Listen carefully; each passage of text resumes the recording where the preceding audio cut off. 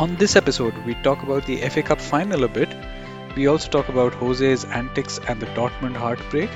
And we discover a potential source that could have brought Arsenal the Premier League title. This and much more on the Talkie Taka podcast.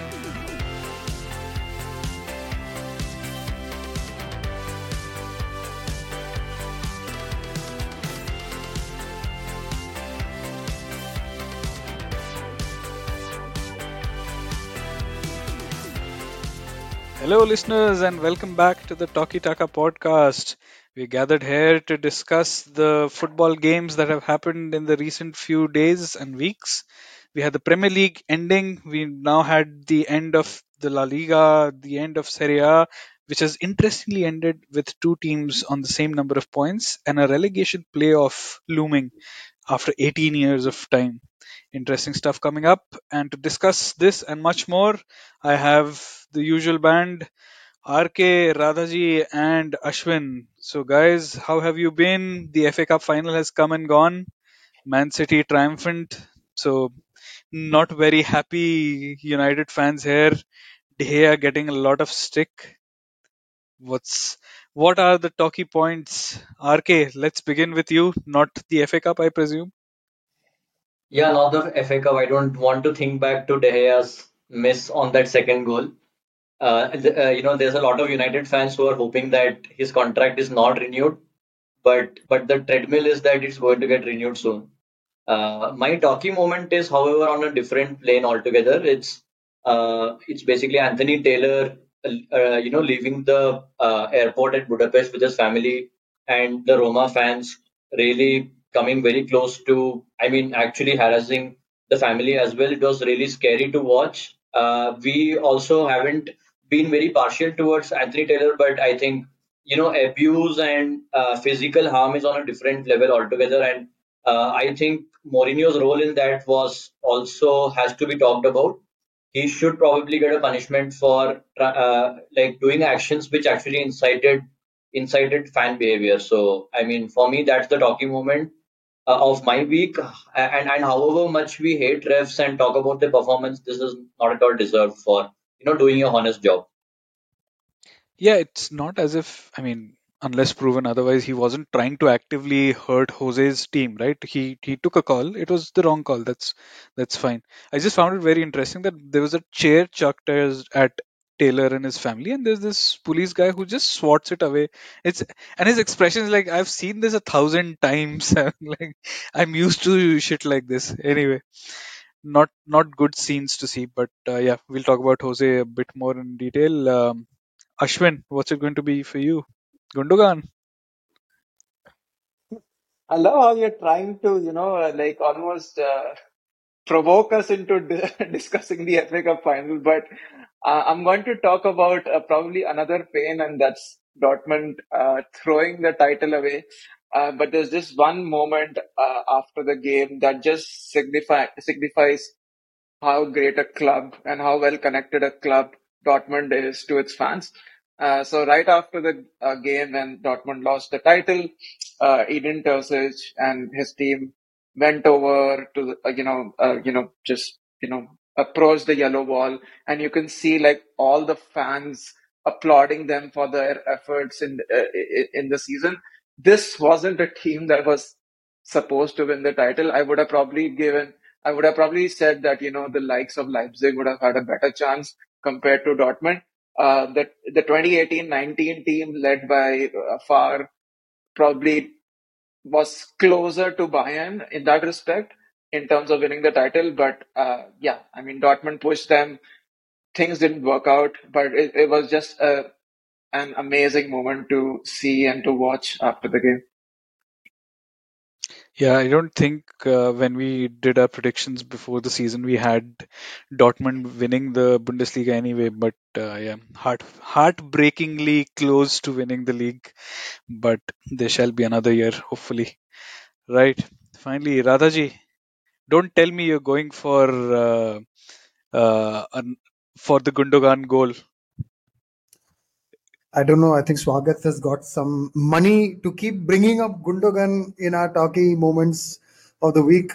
But good evening, guys. Anyway, for me, it's let me summarize the talkie moment like this. See, senor, give the ball to Bobby, he will score. I think I called it last episode. I had already pre-decided my talkie moment of the week. Since then, I think we've had a home game and an away game, and he ended up scoring in both. Can't ask for more. Absolute gem of a player, gem of a guy. Is so absolutely lovable. Every Liverpool fan, I think, will struggle to see him leave. I don't think losing Mane comes anywhere close to this. Although Mane has done a lot for the club, scored more goals, all of that. But I think losing Bobby will be very difficult for the entire fan group. 8 years, he was quite synonymous with the Klopp era as well. And if you think back to when Klopp first started, Adam Lallana, James Milner, Jordan Henderson, and Bobby Firmino, these were the four names that perhaps right from the beginning they've been there to all the way till now. And losing Bobby, I think it will be a big loss for us. But nothing but happiness, nothing but pride. Absolutely love the guy. Ever since he announced his retirement, and the content coming out of Liverpool is just through the roof. They've got a new mural painted in Liverpool like they do for all their favorite players. This mural is painted on the wall of a house of an Evertonian fan. That part I like. It's just a little bit better than everything else. But yeah, beautiful. I think there's a documentary coming out as well. I'll have to pay for my subscription annually. Every summer I do it, and this time I have a documentary to watch as well. So yeah, Firmino's my talkie moment of the week, of the last few weeks. Yeah. And do we know where he's headed? There were talks about Madrid being a destination for him. Do we have any clarity on that yet? Not sure. Yeah, there are rumors that he's. I mean, I don't think the Madrid ones are. I don't think they will be signing Firmino. Sounds like it would be like a, I don't know, one of these clubs in Brazil, something in Portugal, perhaps. Everybody will be happy. I think him coming back to play at Anfield in the Europa League next season will be a nice thing. Hopefully, for a club that really doesn't matter so much and we don't get caught up in the result of the game. That'll be nice. Real Madrid would be outstanding for him. I mean, it doesn't come bigger than that. They've just let Benzema go as well. So maybe they'd want to sign one young striker and one guy who can just sit on the bench and come off the bench and do a job. So you never know. I mean, it'll be an incredible move for him and his family. Yeah.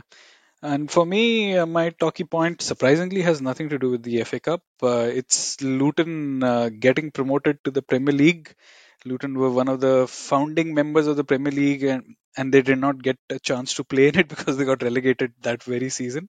So they've had parachute payments from the Premier League before they've actually played in the Premier League. But it's a lovely story, and all those memes about the away end at Luton going through 10 people's households and entering the field from windows and stuff like that, and VAR being Sky TV being recorded on someone's television, all that sort of stuff. But jokes apart, I think it's a really interesting story considering that they almost went bankrupt. They've climbed up from the National League to the Premier League in a span of something like 8 to 10 years, which is pretty amazing. And one of their players has actually made the entire journey with them. So he was there when they were non-league, and now he'll be playing in the Premier League. So that's quite an achievement. I had kind of given up that Swag is going to talk about Gundogan. Anyway, well done. 1 minute less on that guy. So I think now that you've mentioned him, let's come to the let's take care of the grenade first of all.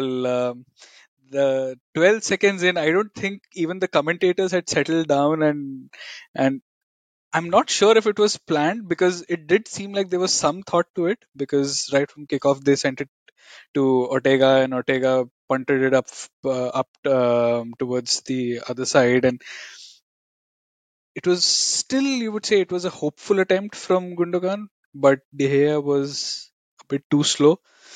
It's surprising that he does these sorts of performances and gets the Golden Glove as well. It's a bit like DSK said on the group, like Kepa with all his performances during the season, and he gets the Save of the Season award. But yeah, I think RK saw shared something about the XG where Gundo's XG is 0.05 and two goals have come from that. So thoughts on that? Yeah, I think, this match, what Ortega did with that one pass and how De Gea performed in the game encapsulated how a lot of United fans feel about De Gea, and especially after that game. uh, Ortega did not really have a save to make, although we will talk about the balance of play in a bit. But in his passing and in his both his short as well as the long passing, and also the way that De Gea did the same things in his long passing, especially the stark difference between how Guardiola has built a side even with a backup keeper, and the work that lies ahead of Man United was laid bare. Uh, of course, that goal was a shock, but United, I was very afraid about how United would respond to, going a goal behind after 12 seconds, having had, a few really bad performances away to big teams. So, United fans were bound to be skeptical, but United, I thought, reacted very positively to going behind that early. The pressing shape was especially very intelligent, blocking the center of the pitch and kind of using Ericsson slightly higher up along with Rash to press the double pivot. So City found it really tough to build out from the back. They had a lot of position with the keeper and the centre backs, but they had to go through the wide areas, and gradually United started to get into the game, get into good territories, get good shots off target. I think one regret would be that we didn't force Ortega or test his skill as a shot stopper much, but I think City were way below their best, and part of that credit goes to United. We were very lucky to get an equalizer. I think I would still count it as a penalty. There were a lot of differing opinions on whether that should be a penalty or not, but it was a clear handball to me. So although it was an unnecessary error, it still was a penalty. I think we were lucky to get back into the game that ways, and then De Gea just threw it all away again. So, one of the, like, if you ask me the two main themes of that match, one would be the keeper battle and how De Gea's deficiencies were laid bare. And second was how good United were in controlling the game without the ball, controlling the pressing shape. Overall, I think it was a very close match, which should ideally have gone to extra time. Yeah, I think it was a really good tactical battle, right? Obviously, Ten Hag knows Pep Guardiola well from his Bundesliga days as well, um, and we were all expecting the double pivot. And credit goes to Pep Guardiola for using John Stones of all people as one of the midfielders. He's playing like, well, Pep Guardiola himself, right? And so I was expecting Bruno to start on the right, and us making the shape very narrow. Um, RK reference to Ericsson pressing. I don't think he did it well enough, and that is something that I think you've got to expect with Ericsson, right? Like, he is someone who huffs and puffs, but like he can't have the same level of energy that other players have. Um, Obviously, City were forced to play through the fullbacks. That meant that Walker had more of the ball, and then Sancho. I still felt that he's not he's good, but he's not fast enough. So that meant that we were always like playing against a stronger opposition when it comes to like man to man as well. I think we were lucky to get back into the game. Again, I felt that it was a penalty. It could have been 50-50, but if we hadn't got the penalty, that would have been the controversy we would have been talking about, right? And now it's probably the City fans who are calling it out. In the end, it did not matter. It was great to see Haaland kept in bay as well. He did get a few shots, but it wasn't like his usual self where he's like scoring two goals every game. And as far as De Gea is concerned, I think the first goal was like um, the first goal came out of nothing. It was like a total lapse of concentration. I felt like we needed like all the 11 players to step up, and like in this particular game, I think it was maybe seven players who did step up, and like four players who kind of let us down. The second goal, you could maybe argue that De Gea saw it late, but then you're a professional keeper, and I mean, even if you see it late, and he did, Gundogan did not get a good connection on the ball even. So I think he could have arguably saved that. I think Garnacho was great towards the end. He did have some really close shots, and one of them could have even gone in. So we could have been talking about a different game altogether. But I'm really happy with how United played overall. I think we were all expecting like a proper mauling of sorts. I know as far as the XG is concerned, we actually ended up having a higher XG than City as well. So that does goes to show that we did not play as bad as we had feared. But yeah, I mean, it's probably the only way anyone could have stopped City from winning the treble was this. I mean, with all due respect to Inter Milan. But yeah, it wasn't meant to be. So congratulations to City and Pep Guardiola. Rather unsurprisingly, both the United fans think it was a penalty that United got. Like it's no surprise at all. But did Yeah, you feel? I didn't think it was a pen. I thought it was. I mean, we've seen so many of those not given this season, but actually, we've also seen those given. So I still don't know what the hell a penalty is anymore. His hand was like he was in the air. His hand was close to his head, and um, I mean, he wasn't even looking in the direction of the ball. So I thought it was unlucky. I thought City was just okay. I think they got.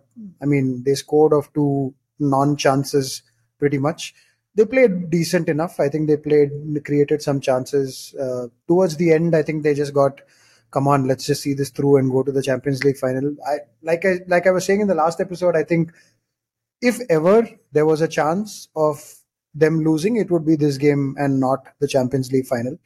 I think they were there to be taken, perhaps, but they also had that real City steel of getting the job done, scoring two unpredictable, probably low probability goals. Gundogan being there and doing that again. I mean, how often does this? I don't know, Swag, whether you caught the game, but I think Gundogan did pretty well. I'm not sure if you saw that. But yeah, so Gundogan just came out of nowhere, two amazing moments. He does this so often for them. I think he's that, we've had this entire era of these box to box midfielders and in these English midfielders who get to the box and score goals, your Gerrards, your Lampards, all of that.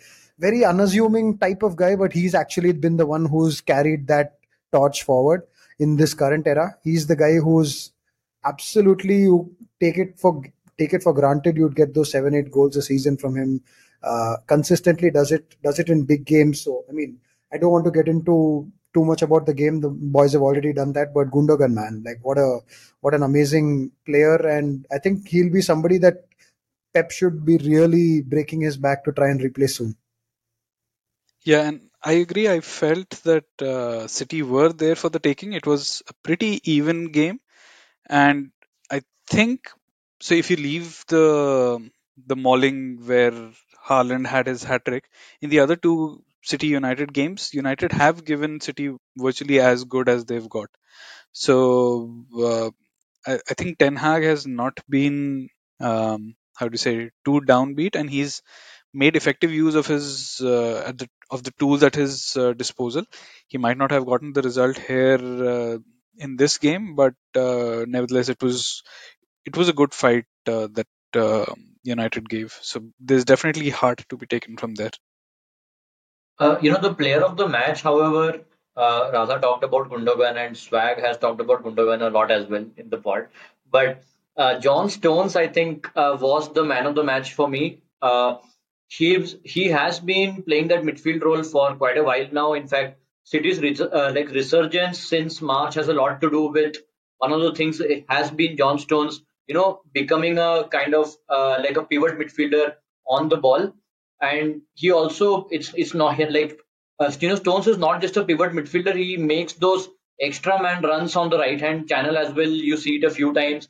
So it's he has a pretty adventurous brief for that role, and overall the way that he has done in that role, the way how comfortable he is in position, considering that he's playing for a Guardiola team, and the last minute goal line clearance. I thought that was going in as well. So all things considered, defensively and in position, that guy has been a revelation in this role. And credit to Pep for, I mean, I don't know if he does it on purpose or if he just keeps fiddling and suddenly he finds a formula. But every season he has some breakout moment like this, and it just starts clicking for his team. But I have to, like, the mind, like whichever player I'm talking about, my mind keeps going back to De Gea. So I'll just give one stat I read on Twitter as well about the second save.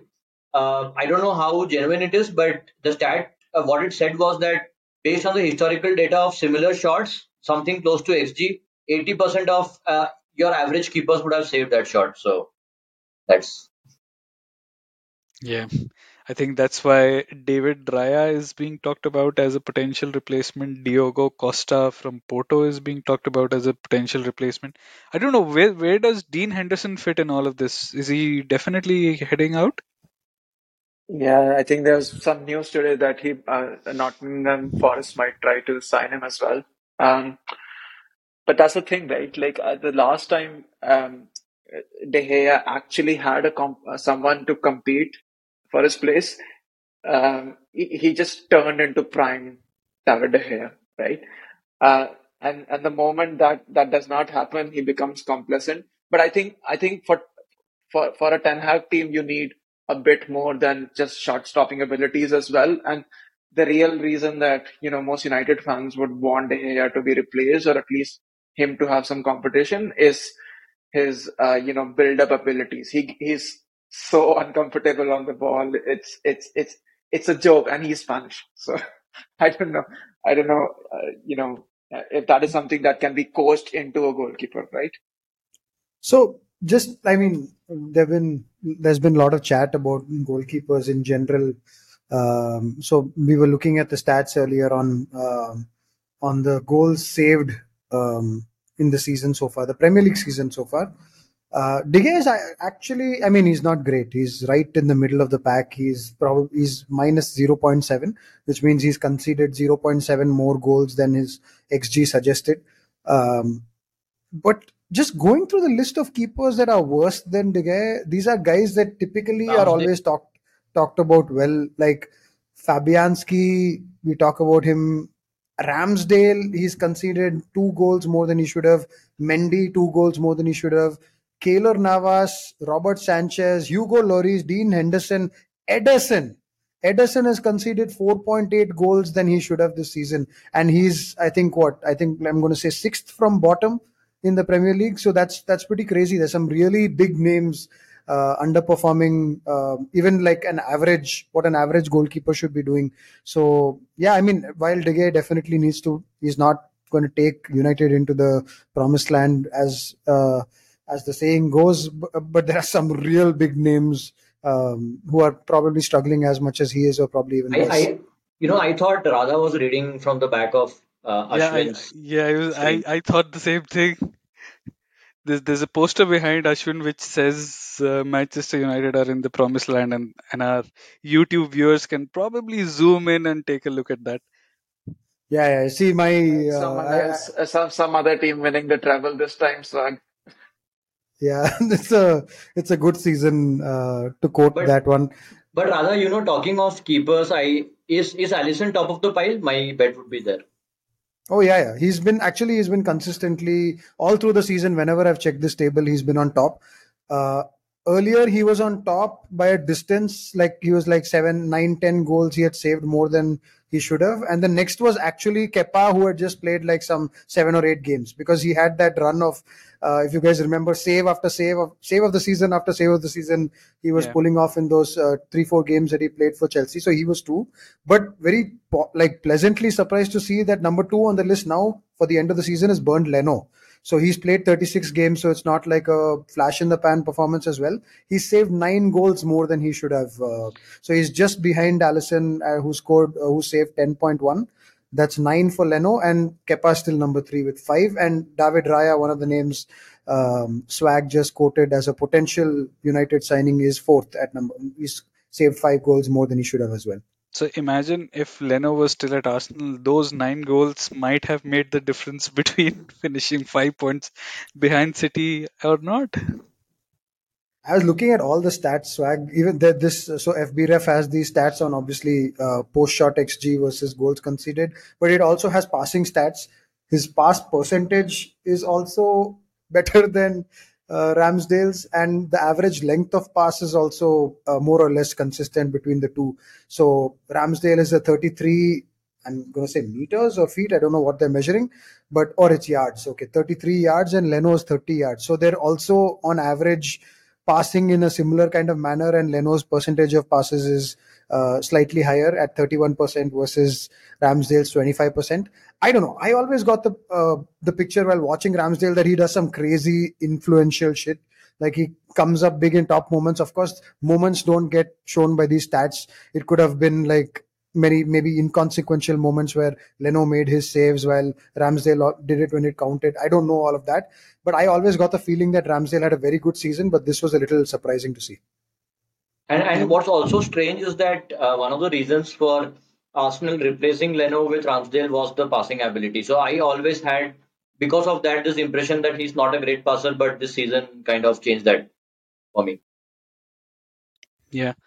Right. Moving on from the FA Cup final. So that means that Pep Guardiola has won another final, and there is only one person who beat him in a final.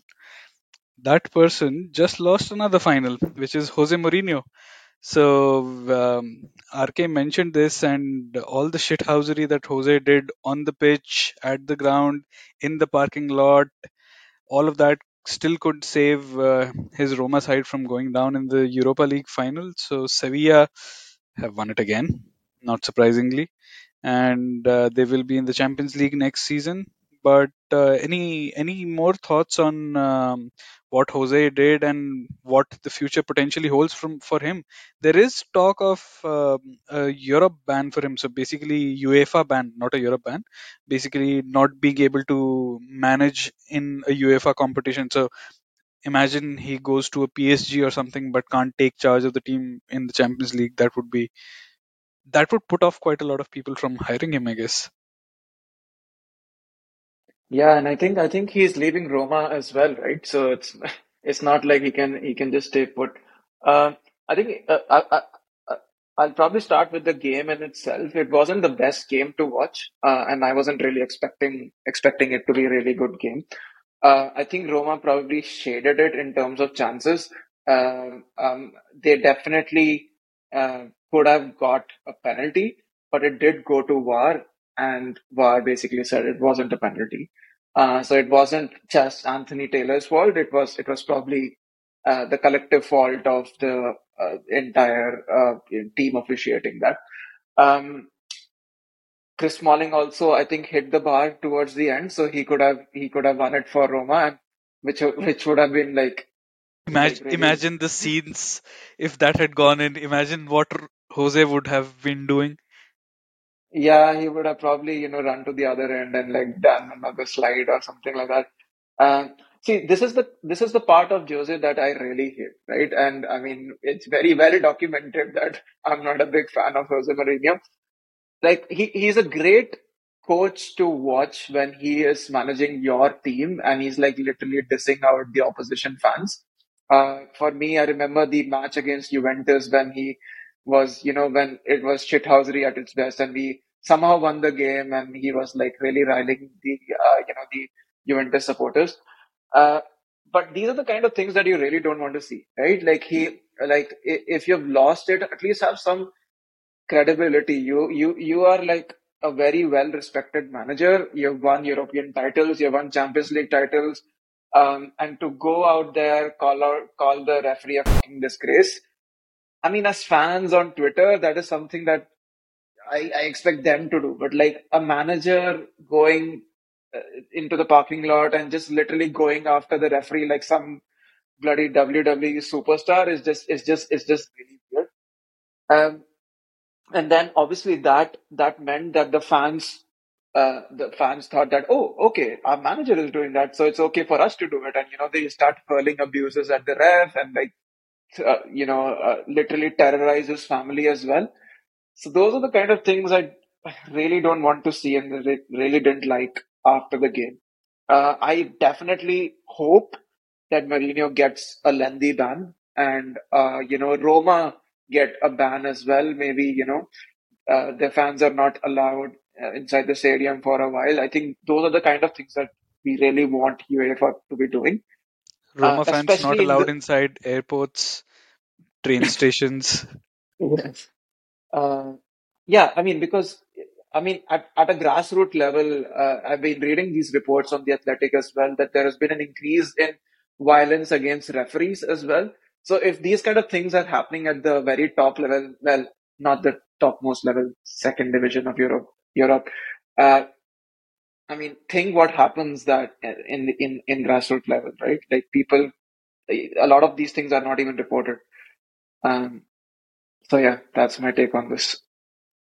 Like before the final, I would have wanted Jose to win because it's more fun to like watch him win than it is to lose, I guess. But and also being a ex-United manager, but also I had a huge amount of like sadistic pleasure in watching him lose to Sevilla in a big match, because one of the biggest grouses that I have against Mourinho as a United fan is when he was singularly responsible for United going out to Sevilla in the Champions League. It was his tactics that kind of resulted in a very even match in a tie that we should have easily won. And after that, he talked about United's lack of heritage with respect to Sevilla. So that I always had that feeling inside me that it would be nice to also see Sevilla win, although United have had so many tough moments against Sevilla and we don't particularly like them either. So from that point of view, I definitely took some amount of pleasure in watching Mourinho being the sore loser that he can be. But yeah, even I didn't anticipate this kind of a reaction to that. Uh, but I mean, yeah, I like the only time that I have gone to Old Trafford is when Mourinho was a manager, and the atmosphere at Old Trafford during those times, when Mourinho was in trouble and everyone was blaming the Glazers for it, was a brilliant atmosphere to be part of. So I will always have good memories of that game. But having said that, yeah, I mean, my main memory, if you ask me, is always that the excuses that he made up against Sevilla when United lost. I think the best outcome of this is Jose Mourinho comes back to the skybox, because I used to love it when he was the pundit, and he used to like really school all these amateur pundits like Jamie Redknapp and the likes. I mean, if he can come back to Sky, Imagine Jose sitting with Micah Richards. Yeah, I'm not yuck, but I'm not sure. Like, I think he's. See, I was completely sold that Jose is done. That football has moved on from Jose Mourinho in a serious manner. That his style of football is no longer something that clubs want to invest in. But at the end of the day, two consecutive seasons, two consecutive European finals, I think he's not tier one for sure. I don't think he's. I'm reading PSG, which I'm really shocked about, but I don't think he's anywhere near PSG level.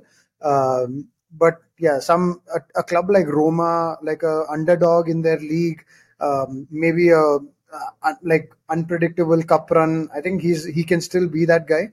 He's shown that at Roma. For the large part, I think he had a very strong connection with the fans as well at Roma. I think he still does. I mean, the fans are pretty. I think they would be very sad to see him go. So that way, I think he always gets that fan connection going at some of these clubs. He can't do it at the very top level with all the scrutiny, and some of his tactics are just not acceptable for us as fans, for teams and their expectations as well. So, but yeah, I think now from thinking he was washed up and maybe should go to the studio, I think he has a role to play in world football. I think he can find another club. I would love to see him in the studio, like Ashwin said. I think there's still that one segment where he talks about defending and really like the Ashwin used the right word. He schooled the pundits on like Gary Neville and Jamie Carragher making their one-dimensional random statements for the sake of saying things, and he just actually breaks it down into footballing principles. That's one of my favorite videos to watch on YouTube. So yeah, it'll be great to see him, but I don't want to see him next to that buffoon Micah Richards who'll be cracking jokes and doing some nonsense. Yeah, I think what also tends to happen is just before we move on from Jose is that in all this shithouseriness of his, this phase of his, which has gone on for way too long, honestly, we tend to forget how he was when he was in his early days, when he didn't have all this expectation on him, his Porto teams, and his first Chelsea side.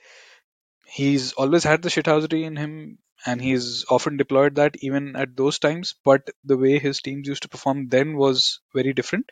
I think he's quite a complicated character in the sense that he wants to, I mean, he needs to be loved, only then he will perform, etc., etc. So he's a bit complicated in those terms. But yeah, let's see. I'll honestly be surprised as well, Radha, if he ends up at PSG. But that's the only name I've heard so far. So let's get ready for Mbappe and Mourinho as one amalgamated body in the next season. I don't know. Anyway, let's move on from that thought. Okay, so I did mention that Luton are up. Luton have been promoted along with Sheffield United and Burnley. They will be in the Premier League next season, as will be Radha's beloved Everton, who just survived on the last day. Leicester and Leeds going down.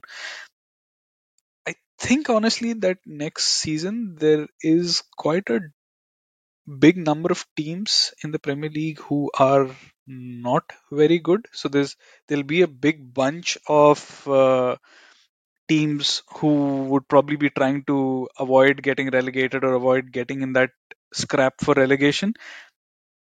While on the other hand, the championship will end up with tons of big teams. So, for example, next season the championship has obviously Leeds, Leicester, Southampton, Norwich, West Brom, Stoke, Sunderland, Watford, Swansea, Cardiff, QPR, loads of Middlesbrough. So loads of teams who have the potential. They have decent amount of money.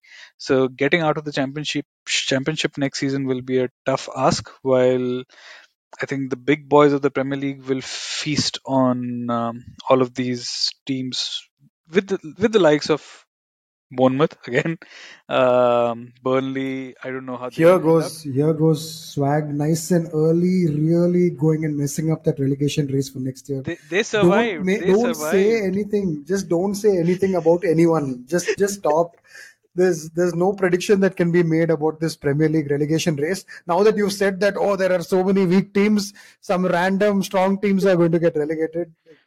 I Yeah, don't know why you do this, swag. Chelsea maybe again part of that group. Anyway, right. Let's I move think on it'll be, to I think it'll be good to know what our predictions were at the start of the season. Kind of ended. yeah, the But next episode. Swag, if you look at the table, of course Chelsea are not going to be at 12th next season. Below Chelsea, you have Wolves and West Ham, and you even have Forest. Yeah, Forest might still be there, but I mean, you have good teams till 14 in the table. So I don't think it's as gloomy as what you are saying. Yeah, let's see. I think as it is, my predictions are cursed, so we'll wait for the review of the predictions in the next episode.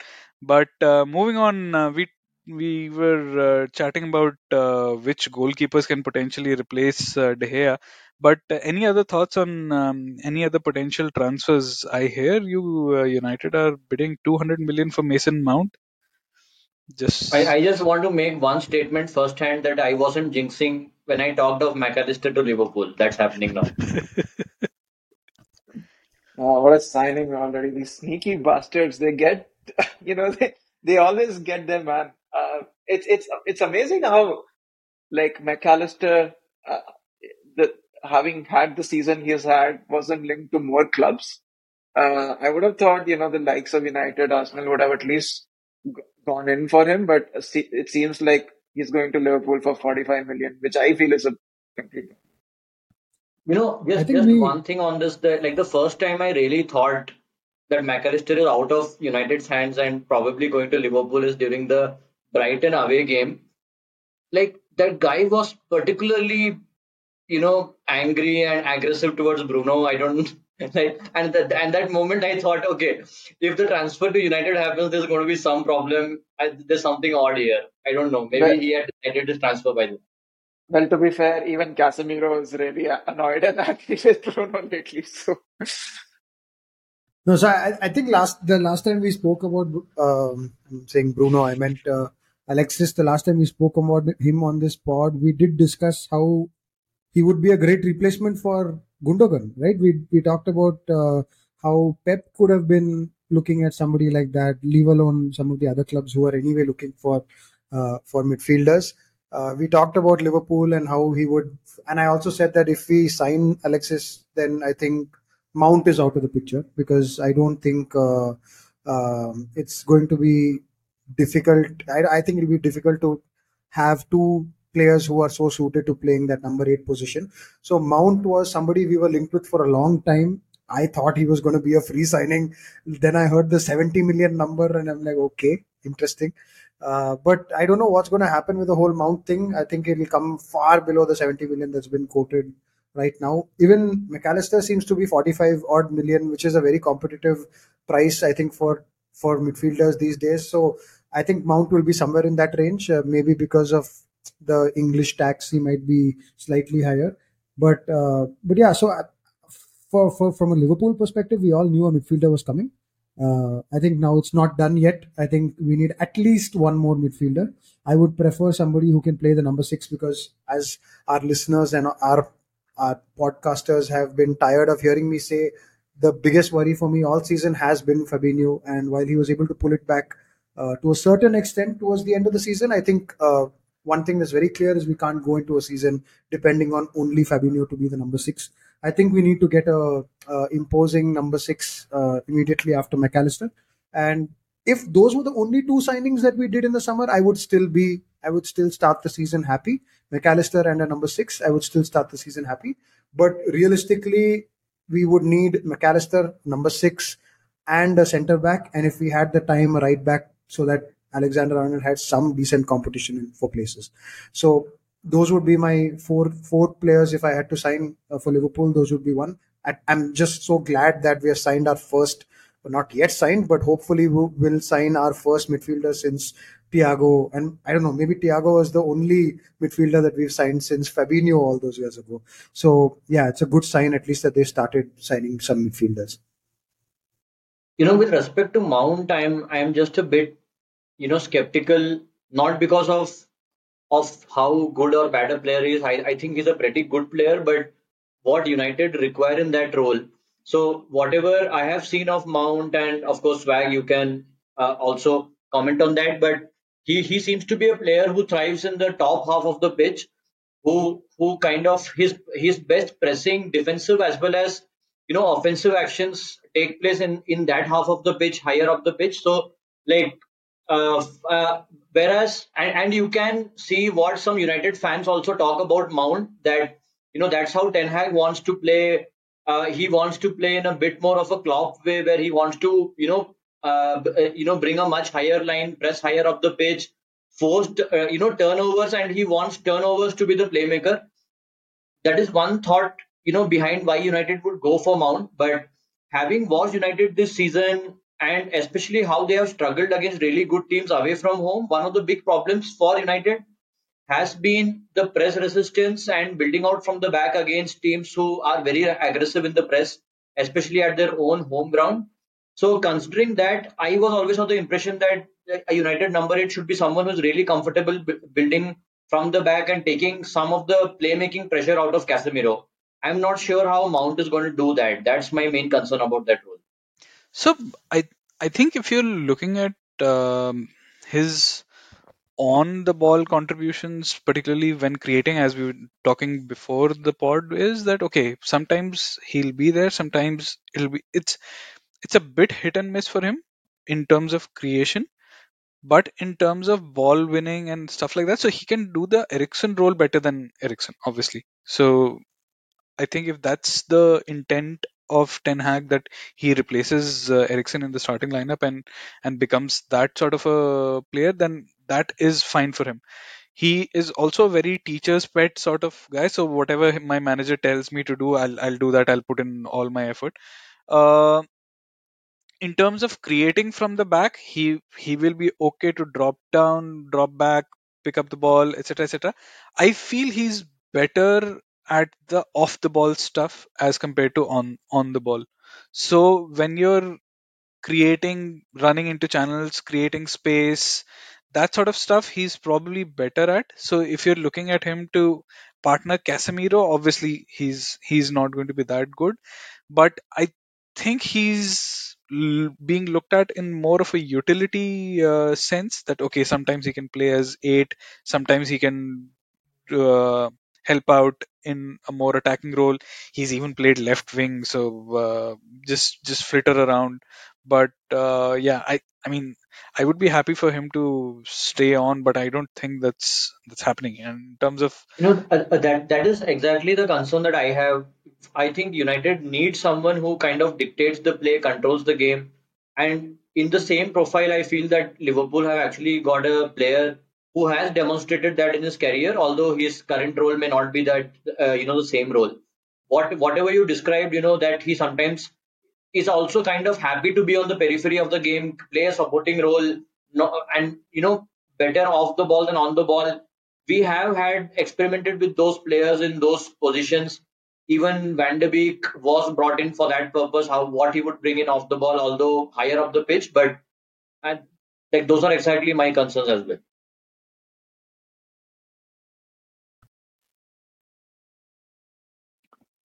Yeah, yeah. I think to be honest, when we first heard the rumors about Mason Mount, I felt that, oh, is he the person who would help us fill that void? I probably agree with RK on that. Although I know United fans are divided on that front. The one thing about Ten Hag that you need to know is that he he knows exactly the kind of players that he wants. Um, like he could almost be accused of oversight sometimes, as is evidenced by the transfer of Anthony as well. He really wanted him, even though we already had Sancho, we already had Rashford, in the wings, but he still ended up going for Anthony. And of course, Anthony provides a different dimension to what we have with those two other wingers that I'm talking about. So I was, to be honest, I felt that we should have gone for McAllister, but clearly Ten Hag thinks is thinking differently. I know Mount has also played in the Dutch Eredivisie before, so maybe that's where he's getting all these opinions about him for. But just talking about other transfers as well, because Messi is obviously leaving PSG, so there's talks of him moving back to Barcelona, which kind of reminds me of what United did with Cristiano Ronaldo as well.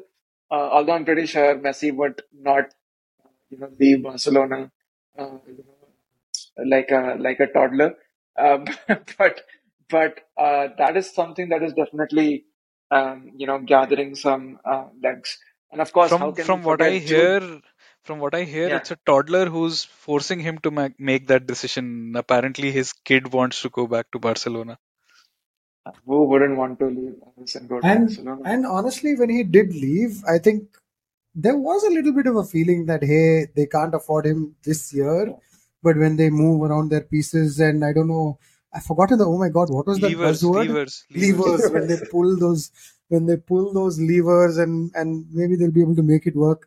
I don't know how they're pulling those levers. They won the league, so I guess that helps. But can you really afford a Messi again? After all the trouble that they've had over the past 12, 18 months, I would be pretty shocked if that works out. Of course, there was a mandatory rumor that Firmino was also linked to Barcelona, because I think anybody who is not employed at a club gets linked with Barcelona mandatorily at any stage of the season. So I saw that rumor as well.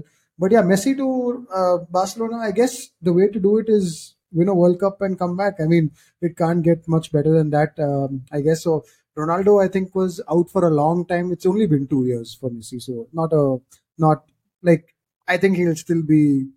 It will feel like it was always part of the plan, and we were only able to achieve it now. yeah, yeah, and that might not be the biggest signing in Europe, right? Because we know Jude Bellingham is also going to Madrid, and man, like what a signing that would be for Madrid! Like absolutely phenomenal player for Dortmund over the past 2 3 years at least. I was really afraid that he would go to Liverpool, and Klopp will make him like a bigger beast than what he is already. But having said that, I'm also worried that Madrid will win like five more Champions League with him. So And they've yeah, already created so much space. They've let go of Hazard. They've let go of Benzema. Okay, rather Benzema has let go of them because he wants to go to the Saudi league. Apparently, he's getting 200 million, 400 million, something like that.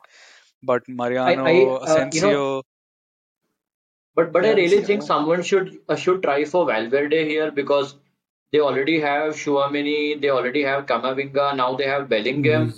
There's I don't know no how they are going to way. fit in four world-class players in that midfield. There is no chance. If anybody was untouchable at Real, I think it's Valverde. yeah, I think What rather they've shown last season.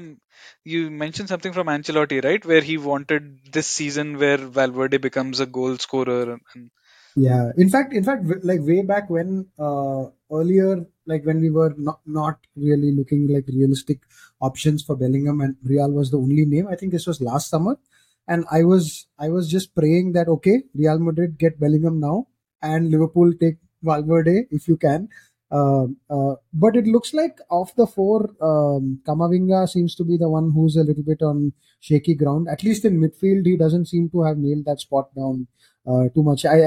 And they've been playing one of them in at left back as well more recently. So I think if there's one person who's definitely safe in that midfield, it's Valverde. They also played him at the right wing when Rodrigo was coming back to fitness. So I think they're finding a place for Valverde no matter what. So perhaps prior to this season, and maybe there was a chance, but this season he seems to have become the favorite at Madrid. So while he would be a great signing, an absolutely amazing signing for any club, I don't think he's going anywhere.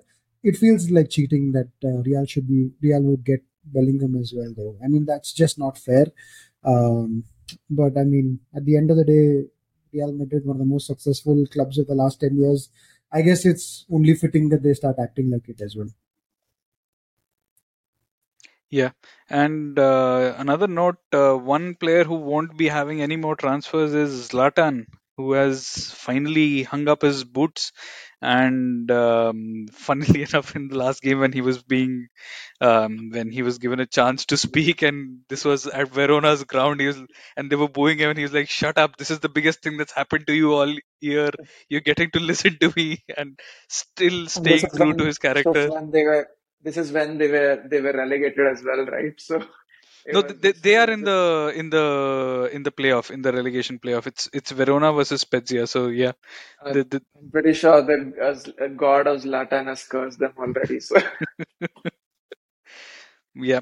So in terms of curses, Ashwin, I'm going to hand over to you. But Marco Reus seems to be a particularly cursed individual, whether it comes to his club career or international career. um, And we thought, okay, this time around, 2 points ahead, just need to win at home. Even the Bundesliga trophy is there. They sent a replica to Cologne for Bayern's game, and still, defending champions are still the defending champions. yeah, so I think you referenced it back in one of the previous pods around Dortmund doing a lot of Spursy things, and probably Marco Reus is the Harry Kane that is right of Dortmund. Uh, I had a really bad feeling, even though they just needed to better, Bayern's result or even match it. If I remember. Uh, they couldn't do it because I don't know what went into them. Maybe it was the pressure. The start was absolutely horrendous. Haller missing the penalty. It was just showing nerves as well. Uh, and even when, Bayern were literally giving them chance after chance to the to win the league, Dortmund couldn't capitalize, right? So it was probably written in the stars that Dortmund will probably not win it. Um, I think I mentioned it in one of the previous pods. I was very surprised that Dortmund pushed Bayern to this extent. Probably the reason for that is that Bayern did not have a good season, right? This wasn't the most exciting Bundesliga, and I know I will probably get jabs from RK and calling it a farmers league or like whatever, but like Bayern weren't the Bayern. of the last many editions, and they were obviously very lucky to win. Um, but yeah, it is what it is. Again, I'll go back to saying the 2018-19 Dortmund team that Lucien Favre led had a better chance of winning the Bundesliga than this one.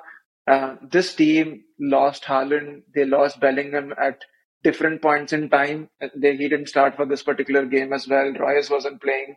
Mukoko was benched as well. He had some good games, but obviously he wasn't Haaland, right? So um, yeah, I mean, it was just a team I wasn't expecting to win, but to bottle it like that is I mean, it will take some time to recover from that, I would say.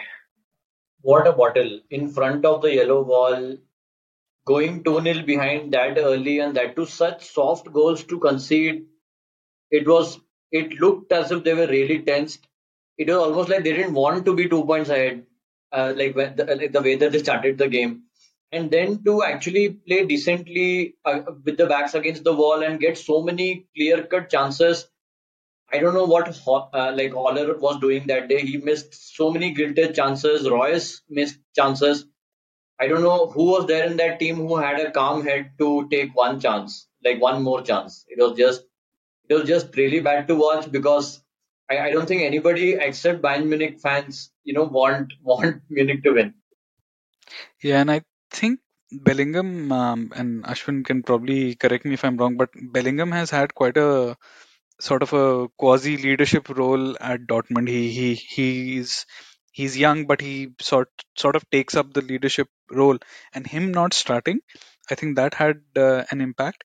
And Bayern scoring in like the 6th or the 8th minute, that made their task very real. And then they thought, oh shit, now we have to do something, and then they just panicked. I think if Bellingham had started, he might have potentially calmed them down, which is quite a big Yeah, ask of a 19-year-old. But yeah, he seems to be demonstrating those qualities. So yeah, yeah. So that's what I said. Like, the 2018-19 teams that probably had more characters who can calm things down, like Axel Witsel and look.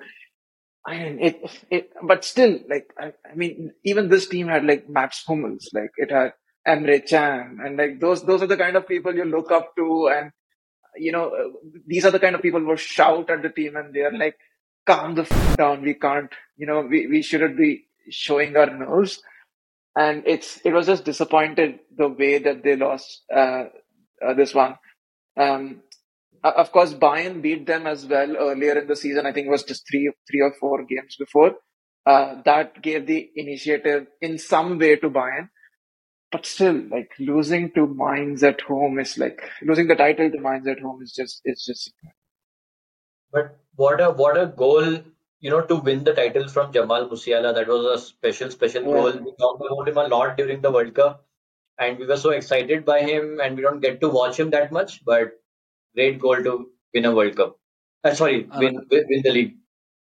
another of the Chelsea academy lads who's gone on to have a good career elsewhere. Anyway, that list is Yeah, and he extremely came long. off the bench as well, right? Because at Yeah, the start of the game, everyone was like, "Oh, why isn't Musiala playing?" Then he yeah, comes in and he scores that goal. yeah. Uh, Finally, to wrap up, I think the Premier League is over, and now we finally have clarity on who's going to be playing in Europe next season. So, Man United, Newcastle joining Arsenal and Man City in the Champions League next season. Liverpool and Brighton in the Europa League, and Aston Villa in the Conference League. And we don't know. I mean, if West Ham win tomorrow, they will end up in the conference in the Europa League as well next yeah. season. That'll be interesting. But no Europe for Chelsea, no Europe for Spurs. Hopefully, a chance for both of these teams to utilize the extra time that they'll have in the on the training ground, particularly with new managers for both of them. But yeah, the next season is shaping up to be a good one, an interesting one. We've still got one more episode to go for this season because we've still got the big one. I don't need to ask for your talkie game to watch out for because there's just one big one left. Simone Inzaghi and his Inter team stand in the way of a Manchester City treble. I'm not holding out much hope for non-City supporters, but the only thing that I've seen is that in the last 2 or 3 weeks, Haaland hasn't been prime Haaland, but he just needs a couple of chances and he'll be there. So scary times ahead, and we'll cover that in the next episode. All that he needed was for you to jinx him, Shivai. Just like Homer. Yeah, I don't know, guys. I find your lack of faith disturbing in Lukaku, man. Like, come on. Like, we've been down this road before? Let's go back to that Belgium game. That I feel really sad for him, but that Belgium game when they got eliminated, I think there's some karmic reversal that is yet to happen. I'm just kidding. City are gonna win the season. imagine what Julian Alvarez would end up doing. World Cup, Premier League, Yeah. FA Cup, Champions League. Only Southampton preventing this like clean sweep of anything he sees, he conquers. And I don't know, he doesn't even play full 90 minutes. He plays like 20 minutes and he's winning everything. So Lukaku, here's to hoping that Eden Dzeko comes off the bench and like scores or scores a winner against his former team. That would be fun. if Yeah. Lukaku wins this match for Inter, I'll forgive him all his sins. Yeah, I think he would really cement his place as one of United's best signings ever if he wins this match. Yeah. Yeah. And on that note, listeners and viewers, considering it's already way past everyone's bedtime in India, I think we'll sign off for today and keep an eye out for the last part of the season where we are going to look back on our predictions at the start of the season and point and laugh at each one of us. And we'll do some more traditional stuff like talking moment of the season, player of the season, team of the season. There might be a few surprises coming up on that one. So keep an eye out for that. And for the time being, bye bye. See you.